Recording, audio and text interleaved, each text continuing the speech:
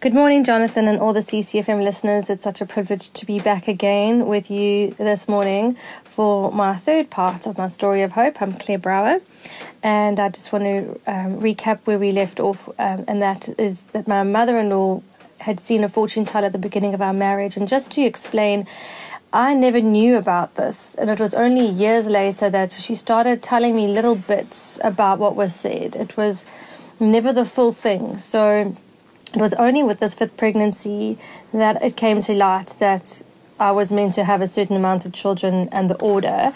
Before that, it was just whether we'd get divorced or not, or other little bits and pieces of information. And I always said, I don't want to hear, I don't want to know. But yeah, so she then said, well, I know this one's a boy because that's what was told to me. And we just trusted that the Lord knew better. And the Lord He'd already seen this life and formed this life, and he knew whether it was supposed to be a boy or a girl, and we trusted him on that. With this pregnancy, I phoned my midwife and said, would you be willing to support me again for long distance? And she said, no, this time I'm flying to you. You came to me, and that's my turn to come to you. And we had an amazing time of fellowship with her just before the birth, and we planned a home birth, which by this stage I was comfortable to do with my midwife because I had such a trust in her, and if she was there, then I knew I could do the home birth thing. And got a really good doula, that also lovely Christian lady, and really had the dream team of for my birth, that just comprising of so many beautiful Christian women that are surrounding me in prayer and not just support. And that was it was a very special time. We asked my older children, if they would like to be present at the birth. We gave them the choice, and they both were like, well, we're not too sure, but yeah, we'll come along. And my older son then got given the honor of announcing whether it would be a boy or a girl. And I just want to quickly share that I had a desire to have a birth photographer at my birth, but I knew it wasn't in the budget and that we couldn't afford to have a birth photographer on top of everything. And I just didn't say anything to anybody, but God knew. And actually, a photographer reached out and offered to do my birth for me for free because she needed a birth in order to qualify as a birth photographer. And so just how God was in the details. So I've got the most beautiful photos and memories of this birth. And the Lord blessed me with a pain-free supernatural childbirth. It was an incredible experience. And once baby was born in the water, my son then announced it's a girl. And my husband and I just burst into tears because, you know, the Lord had broken those words. This was the symbolic for us of the Lord has done it. He's dealt with everything that was spoken that wasn't from him. And so we named her Sarah, which means God's princess, because he's sovereign and Lord of Lords and King of Kings. And so then a year later, we found ourselves pregnant again. And I have to say that even from my third child, some people in my family weren't that supportive of me having any more children, and so it wasn't always met with joy, each pregnancy announcement. And by now, being pregnant with number 5, people stopped really congratulating you or knowing what to say. And it's not the same as when you have your second or your third and everyone's so excited. It was more, oh no, not again, and really, and yeah, so the negativity was something that I had to try and protect myself from constantly. And people don't mean to, but it is something that's so counterculture that they just don't know how to respond. But even those closest to us had very strong opinions about us trusting the Lord for our family size. And at times it got quite difficult to keep our eyes focused on what the Lord had told us and to not let those voices become louder than his. And so sometimes we had to really go against some strong opposition and just go, no, we heard correctly. The Lord is still asking us to do this, even if nobody else got that revelation. And just trusting what he had said was true. It was the year 2016, and my husband's work contracts had all but dried up. And so it was a very tough year. And then towards the last half of my pregnancy, he got a contract, but it took him to Sudan. So he was away for the last half of my pregnancy. So I was left looking after 5 children, and the youngest being barely, not even a year old. She was just over a year and still very little. And I was heavily pregnant. So it was quite a tough time where the Lord was dealing with a lot of things in my life. And it was quite a dark, stormy time for me emotionally. I was going through a lot. And so I then had to keep just looking to the Lord and seeking what it was that He wanted from me. And I kept just feeling like the Lord saying to me, will you still praise me even in this dark place? Will you still praise me even when it doesn't seem like there's much to praise? So when Judah was born and he was, again, a home birth, my husband heard Hillel, his name must mean praise. And he came to me and said, I've got this name that the Lord gave me, but it doesn't fit our other names. But I know that his name must mean praise. And I said, well, Judah means praise. Judah means I will praise God. And it was fitting. That was his name. So we named him Judah. And my husband had come back from Sudan at this point, but there was still no work in the future. Nothing more lined up. There was a little thing here or there, but nothing consistent. And by the time we got to 2017, and I found out I was pregnant again, at this point, there was absolutely no work.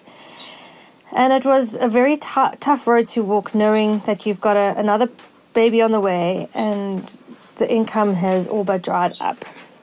But the Lord was faithful, and we knew that He was in it. In my 34th week of pregnancy, I found out that I had a condition called placenta previa. So all my natural plans of giving birth had to get laid down. And what was overwhelming with this pregnancy was how the Lord gently got me to lay down all my plans and hopes and desires for how I wanted things to go, and to rather let Him take control.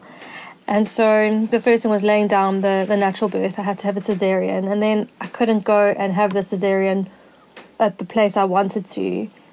We couldn't afford that, so we then had to go the government route. But just how the Lord prepared our hearts for this and went before us, it was just such an incredible, you could see He was in it. And my baby was born at 35 weeks, a week after finding out that I had the condition. I started hemorrhaging, and we rushed through to Grooteskied, and he was born later that morning. We knew it was going to be a little boy. And we stayed in hospital 5 days and then came home together.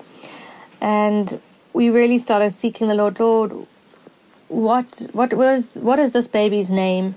And after spending some time in prayer and just talking to each other and bouncing a few ideas around, and back when my son was born, Noah, my third son was born, I had a dream, and God had given me a name in the dream for my son. And every time I had a son or a child, I thought that maybe it's this baby that name is for, and it never fitted, it never seemed right. And my husband would go, no, not that name. So we then got the name Ezra, which means God is my helper. And that seemed to fit, because God had helped us all the way along, every step of the way of this journey. So we named our little boy Ezra, but we added an H to the end of his name, just to put God's name in, that it's God's helper. And when I left Grooteskied, all the doctors, all the nurses really tried hard to convince me, please get sterilized, use contraception.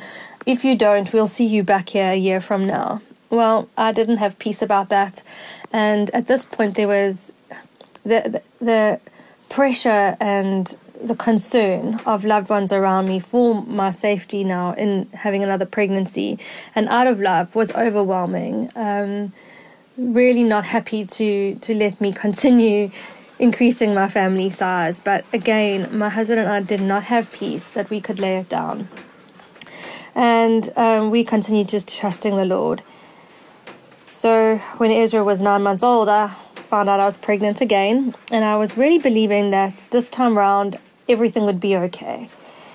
And I started trying to find care providers to help walk the journey with me. And again, the Lord was so gracious. He led me to doctors that were so fully supportive of my journey. But we found out quite early on in the pregnancy that my placenta was low again. But you can't actually diagnose a placenta previa until 28 weeks, because until that point it's just low. It could still stretch and move up and out of the way.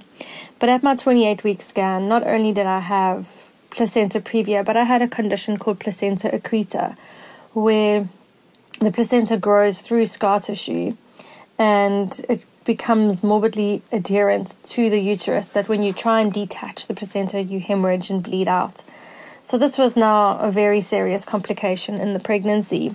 And for this pregnancy, I kept it quiet for as long as possible that I was pregnant, not because I was ashamed to be pregnant, but just to protect this little life from all the negativity and negative comments that people might say, that I just wanted to enjoy being pregnant. And I didn't tell anybody except the very, very nearest and dearest. Hardly anybody knew about the accreta. I didn't even tell my own parents until the day I was hospitalized, which was from 29 weeks up until the birth of my son. I was in hospital and stayed there in case I would start bleeding.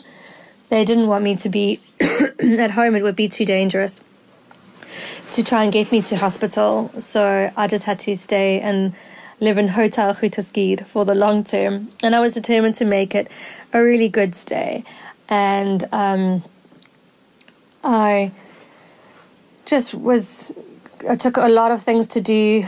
I would keep myself busy. I'd make sure I get dressed every day. I was friendly to everybody and spoke to all the patients and just try to be encouraging to everybody, because we were all there for a high-risk situation. Nobody in there was there because everything was okay.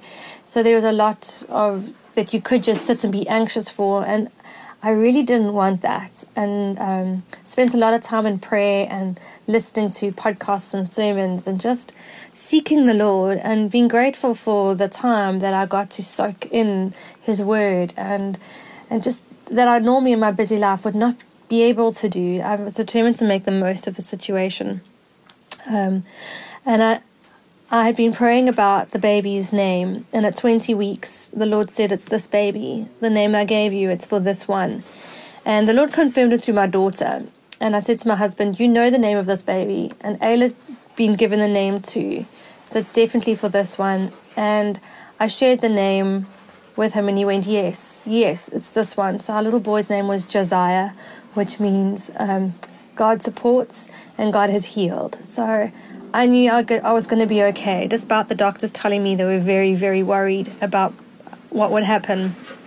I knew that God would protect me, and I lost almost all my blood volume during the delivery of my baby, but I came out okay, and he came out okay, even born premature at 32 weeks. He is absolutely perfect. And in fact, my husband had a job interview the morning of his birth, so everybody waited until he could get there. And I had a friend working in the hospital who the Lord just so orchestrated to have her as the pediatrician in the delivery room, being the first person to touch Josiah. And she is a believer and prayed for him the whole time. So we were just so blessed to have the Lord put the right people in at the right time. And I can see that we're running out of time again, and I still have more to share, so I am going to pick up the rest of the story tomorrow morning. Thank you so much for listening.